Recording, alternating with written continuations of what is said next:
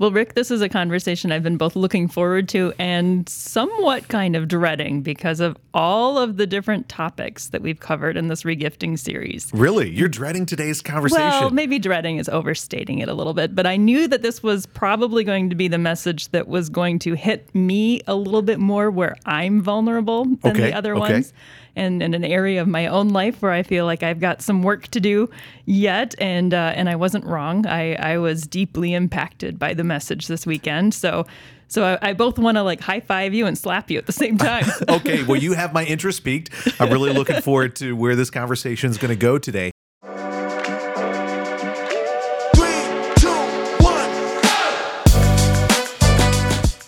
Welcome to the Church's Messy podcast. In this final week of the Regifting sermon series, Rick and I have a vulnerable conversation about vulnerability.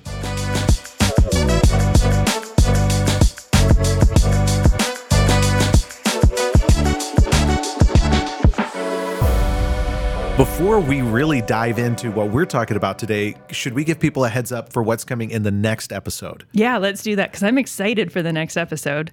We have received some great questions along the way throughout the Regifting series, and a lot of people have really had a lot of powerful points and good discussions in their small group. And some questions have come to us directly, but we want to put it out there for an entire episode next week. We just want to answer questions that have come up during this regifting series. I look forward to that. Absolutely. So where do they send their questions to? I'm trying to remember the email address. Super easy. People can just email podcast@autumnridgechurch.org with whatever questions they would like to have us cover next week. Okay. That'll be next week's episode. I look forward to it. And anything's on the table from any of the different messages, not just this most recent one, but from all six. We'd love to hear what kind of things have come up in your discussions, on your own individual minds. Okay. Anything's available. Great. Well, I'm trying not to feel the feels right now. I'm trying to turn down the sense of butterflies in my stomach based on how you introduced this conversation, but I'm just going to follow your lead. What is it that you want to talk about? Well, did I make you feel a little vulnerable there? Oh, yeah, a little Hopefully bit. Hopefully not inadequate. Yeah. No. Well, it is what it is. If you're weak, this is the chance for God's power to shine through you right now, Rick. This is a chance for me to, for me to put my money where my mouth is and just say, all right, listen, if I look like a dummy, I look like a dummy. No. It's a great canvas for Jesus to show off his greatness. Yeah, no. You're not going to look like a dummy in any of this. But no, I think this was a really helpful message, and I've long loved these verses in 2 Corinthians about God's grace being sufficient for us and his power in our weakness. But in the past, when I've reflected on these verses, it's usually been just in the context of suffering, that there's something that is a difficult circumstance in our life and it just doesn't seem to be going away. And God's grace is a kindness given to us to handle that, to endure that. And I don't think that's not what this verse is saying, but certainly it's includes saying that. More than that. Oh, yeah, there's more to it. There's more to it. I mean, imagine pouring your heart and soul out for people, and you haven't just loved them well, you haven't just sacrificed well, you have taken on pain after pain after pain for them, and now they're second guessing you. And other people are trying to win their hearts and turn them away from you and ultimately turn them away from Jesus. And it's not like the context of persecution or suffering in the way we might think about, but it is deep disappointment, deep sadness, deep heartbreak in the midst of continuing on in ministry, and Paul saying the grace of Jesus is sufficient even in that. It's broader, it's deeper, it's richer. It's powerful. These are powerful words that I think should be profoundly encouraging for us, regardless of what we're experiencing.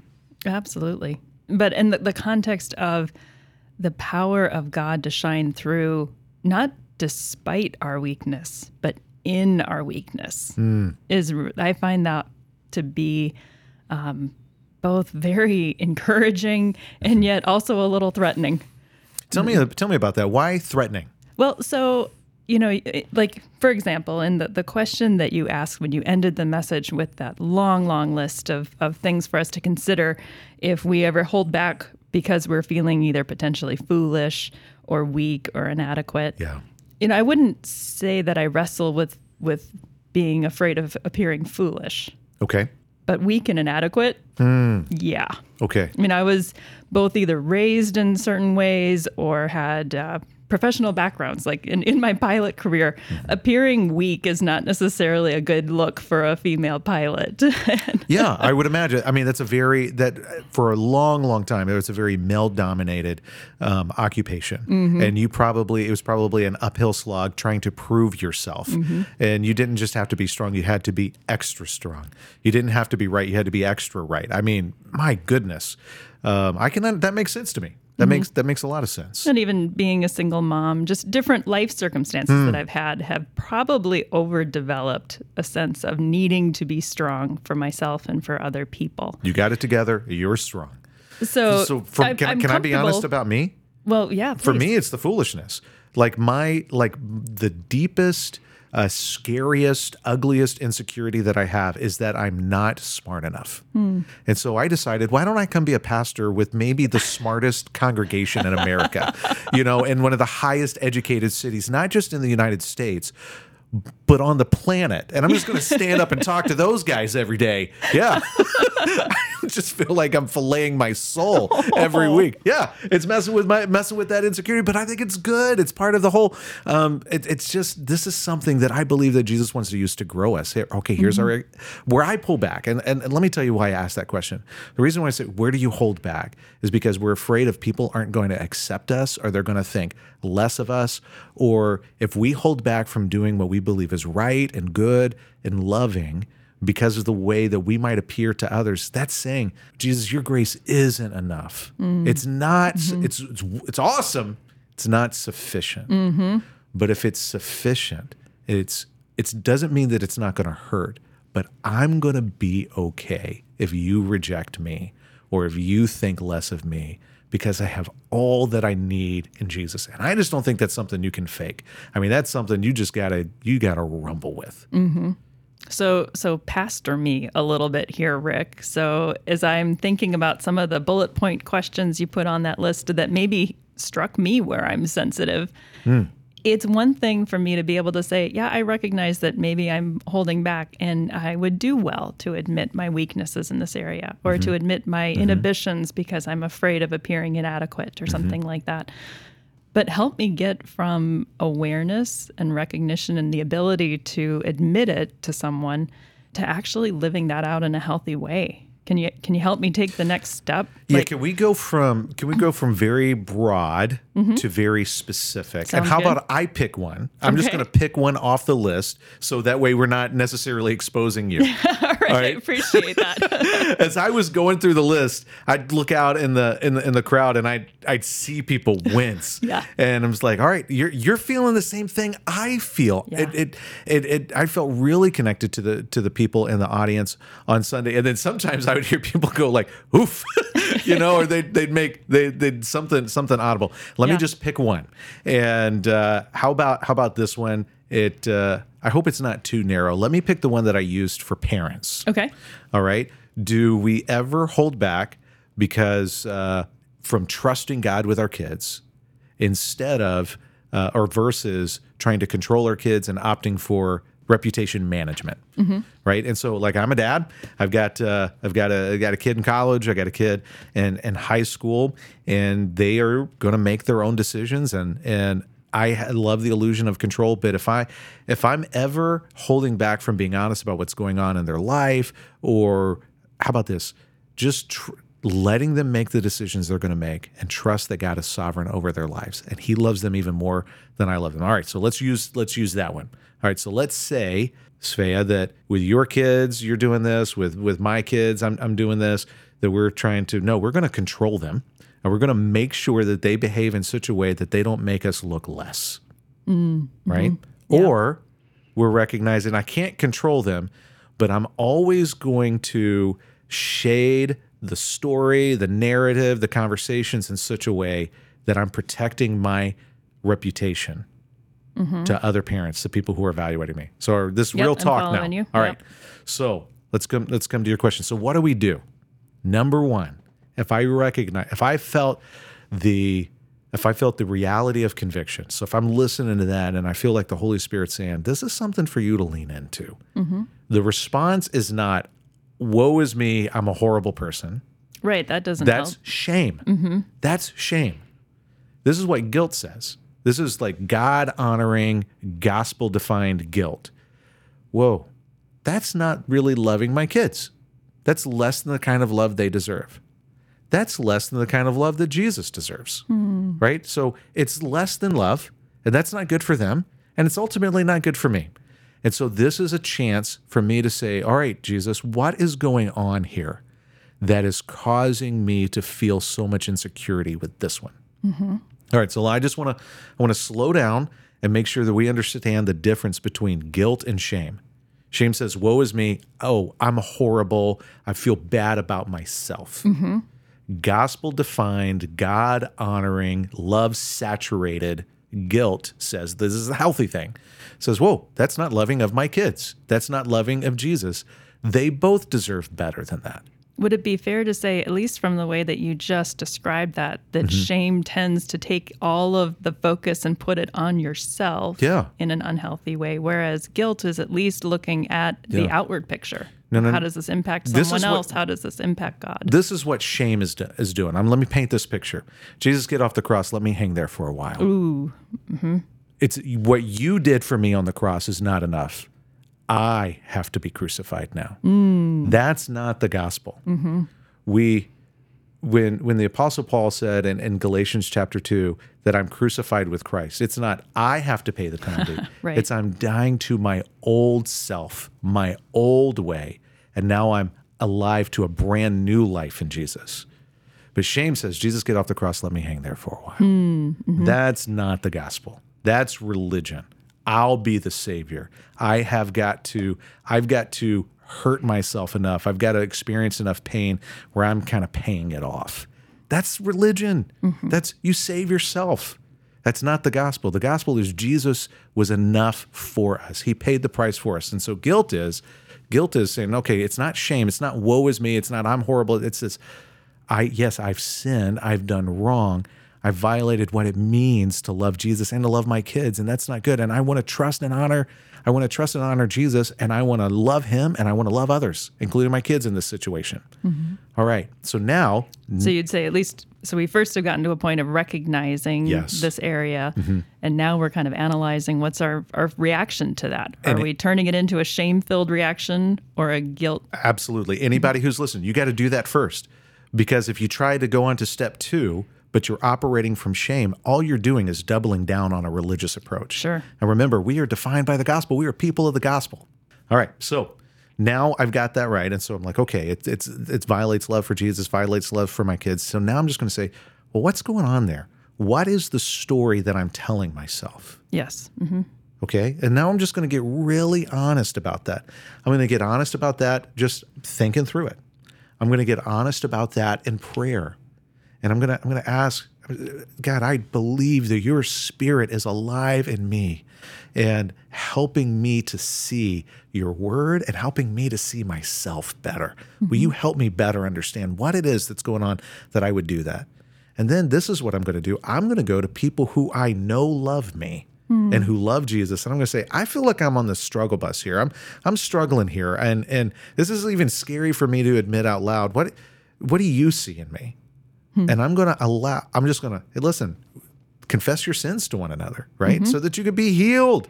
I'm going to let people in my life who I know love Jesus and love me and have my back in on that. Kind of help me see that. So, all right. Now let's pretend, let's kind of just move it forward. So I'm doing that. And now I get to the place where I'm realizing, you know what?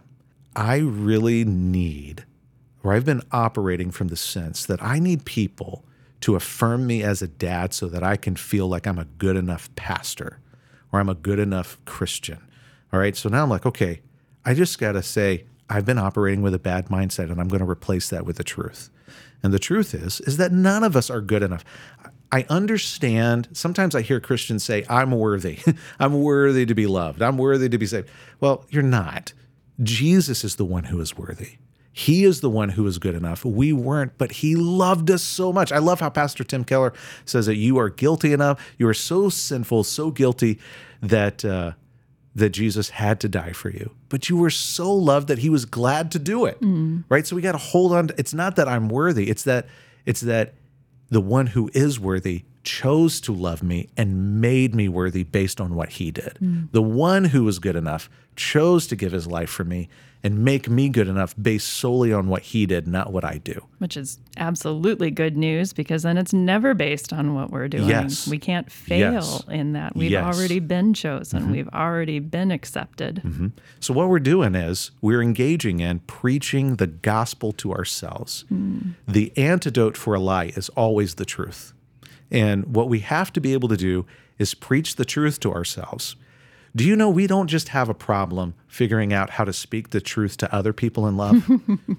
A lot of us, and I'm putting the spotlight on myself, we have a problem speaking the truth to ourselves in love. Yeah.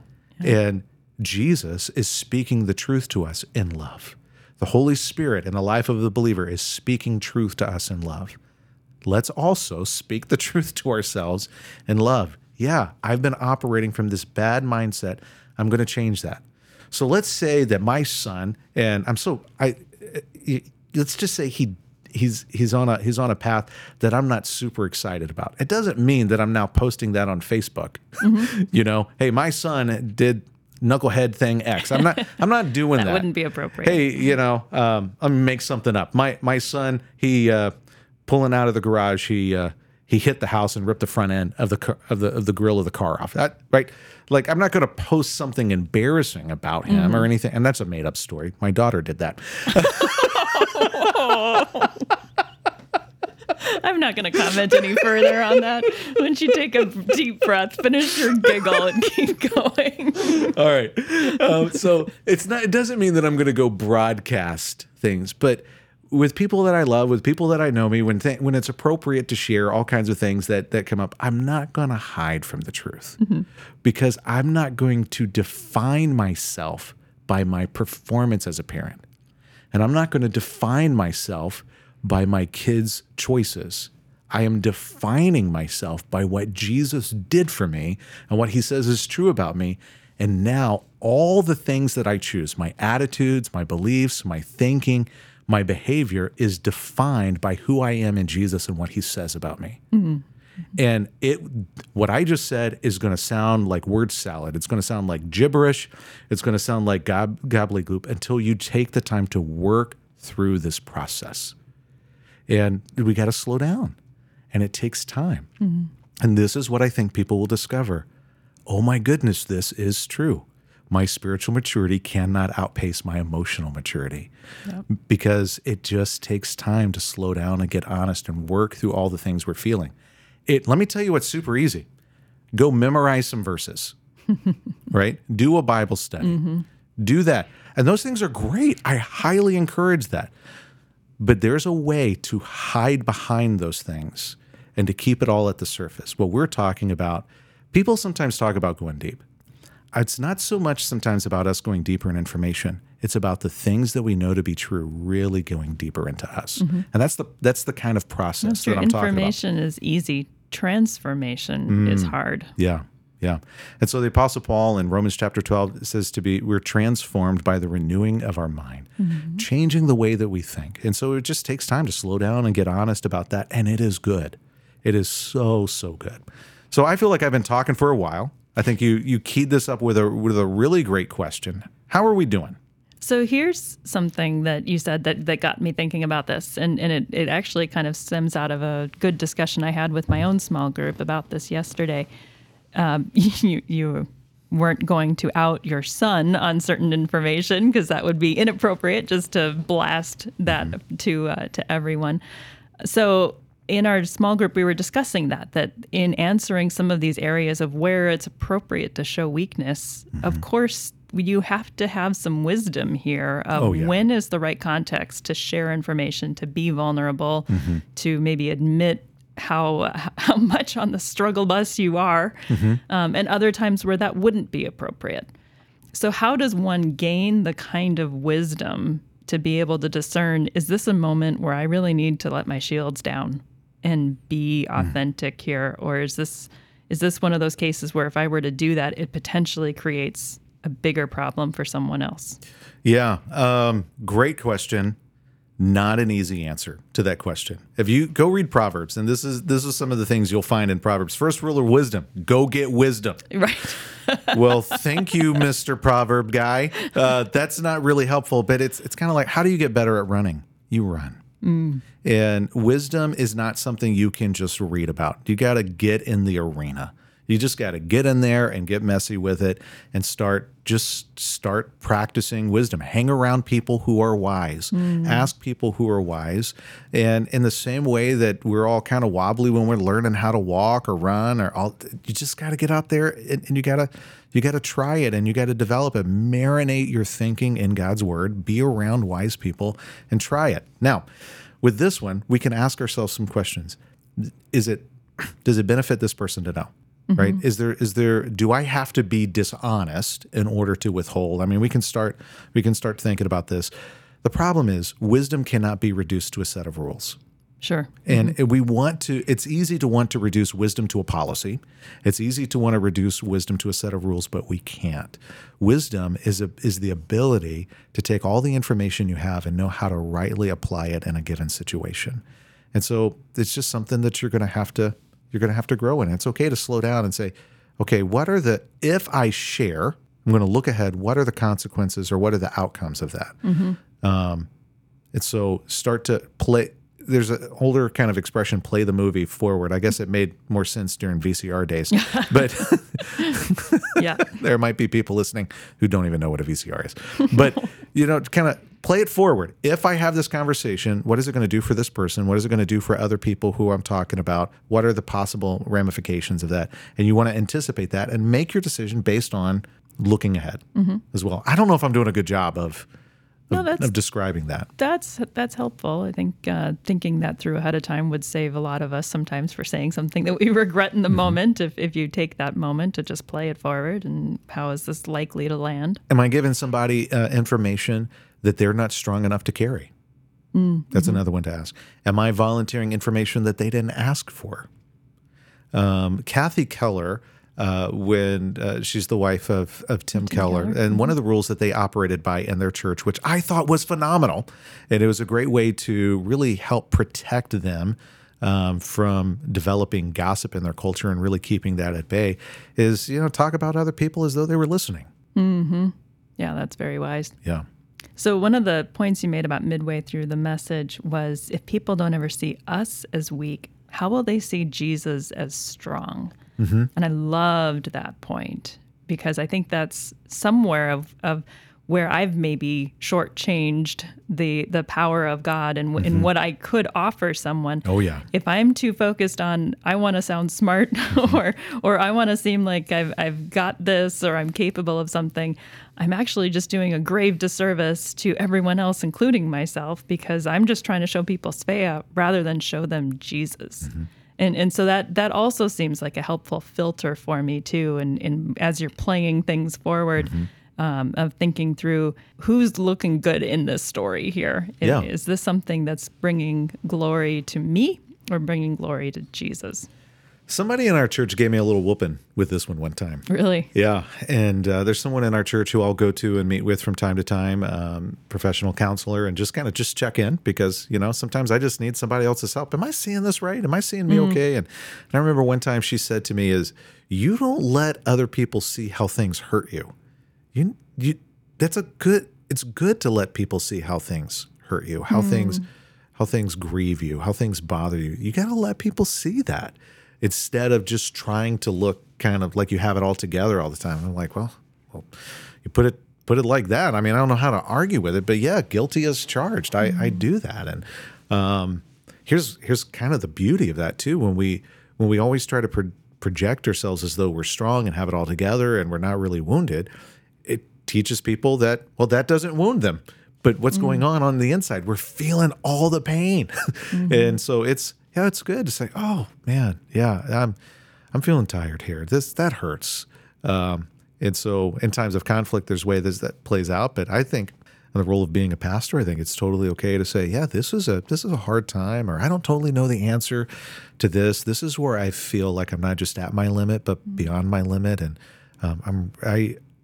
I love the illusion of feeling like I can handle it, but this is one of those times that God's just showing me that I know that I can't, and let other people see how we have to trust. And let me talk to the parents out there. Do your kids see you as weak? Do your kids see you as needing Jesus? This is one of the things that Heather and I try to remember to do, is to let our kids know when we're tired, when we don't know the answers, when we're stressed, when what we're praying about, and how we really need the strength of God in our lives because we don't have it on our own. And I don't want to accidentally convince my kids that I didn't need Jesus, but I spent my life telling other people how other people needed Jesus. It's an easy trap to fall into. Well, even just thinking back from the message 2 weeks ago when we saw Jesus himself as he was approaching his death, he didn't do it like some Marvel superhero. Yeah. Just acting like he's this big tough guy and nothing bothers him. But he was very transparent with his closest friends about the agony he was feeling in approaching this moment and asking them to pray for him, accepting help from the angels. I don't think that Jesus felt fear. I just don't believe I don't know if it's possible for Jesus to feel fear. Maybe that's something we could talk about. Maybe somebody has questions about that. We could talk about that in the next episode. But he certainly talked about the agony that he felt, the hurt that he felt. I think it's good for us just to share that. And I think it's good for us to say, hey, I know we're not supposed to be afraid, but I feel afraid here. And this is where I'm really I'm needing God's courage. And I'm needing to borrow some courage from my friends, from my brothers and sisters in Christ who are feeling strong right now. Just drop our guard. I rarely refer to the title of the message, but the title of this message was Shields Down. Just put the shields down and just be honest. And that's when other people are able to really encourage us. Well, and so often when people have done that with me and they're vulnerable with me, they're showing that, or if they're asking for help in a way that's allowing me to come and comfort them or minister to them in that moment, I love that. It's just such a good feeling to be able to care for someone else in that kind of a vulnerable moment. And how silly are we that we think that we don't want anyone to think that of ourselves, and yet it's such a beautiful thing to offer that to someone else. Oh, I know. And here's the deal. When we kind of slip into that religious mindset of we don't need it, we're strong enough, we got it, what we're actually teaching people is Jesus is for those who have it all together, while preaching that no one has it all together. And that's part of why Jesus came, was to, oh my goodness, it's incoherent. Let me use that word. It's incoherent. And I don't want to live that way. But sometimes I want to live that way. That's good. Well, I appreciate you going vulnerable with me on this discussion. I think I'm more ready to high five you than slap you at this point. And listen, the goal was not to, hey, everybody feel bad here. I just started writing down things that I could relate to. Yeah. And when I was in my office, I have this big dry erase board, and I had like 3 things in mind, and I wrote them down, and then another one. I mean, and I had the whole thing full, and I was just like, I can relate to this. I wonder if other people can relate to it. I don't want to be the guy who preaches in a way that pretends that all of life is neat and tidy and safe, right? I love C.S. Lewis, and the way that he wrote the Aslan character is that Aslan isn't safe, but he's good, right? And Jesus. While it is safe to come to Jesus, my sin isn't safe. My insecurity isn't safe. All the things that would undermine me are not safe with him, because he is good, because he's loving. It's okay for me just to kind of get that out there and allow him by his Spirit to transform me and to grow me. And when you know it, he just loves having other people involved in that process too. No Lone Ranger Christianity. And so when we can just drop our shields and get honest with ourselves, get honest with him, get honest with others, we experience the beauty of the Christian life. And I don't think there's anything else like it. And I want people to know it and experience it. And we need to be able to do that here in our church if we're ever going to get closer and closer and closer to our vision of wanting to be a place where hurting and skeptical and people love to be. There's a woman in our church. She was just in a class that I taught recently, a class called Gospel Fluency, and I look forward to the next time to get to do that. And so we were just talking about what happens when people live this way. And she said, Who wouldn't want that? That's so appealing. If that was our culture, our church would be full. And I was like, man, I just need to bottle her and spread her around to everyone. She just captured it beautifully. And what we're talking about is if we dare to live, to preach the gospel to ourselves and live the gospel, we will have a compelling culture, and it will woo more people than we know how to imagine to Jesus, because he is irresistible. Well, thank you for answering all of my questions this week. I look forward to an episode next week of hearing what questions will come up from our listeners and going from there. That's right. They can send those questions in to podcast@autumnridgechurch.org. All right. We'll see you next week.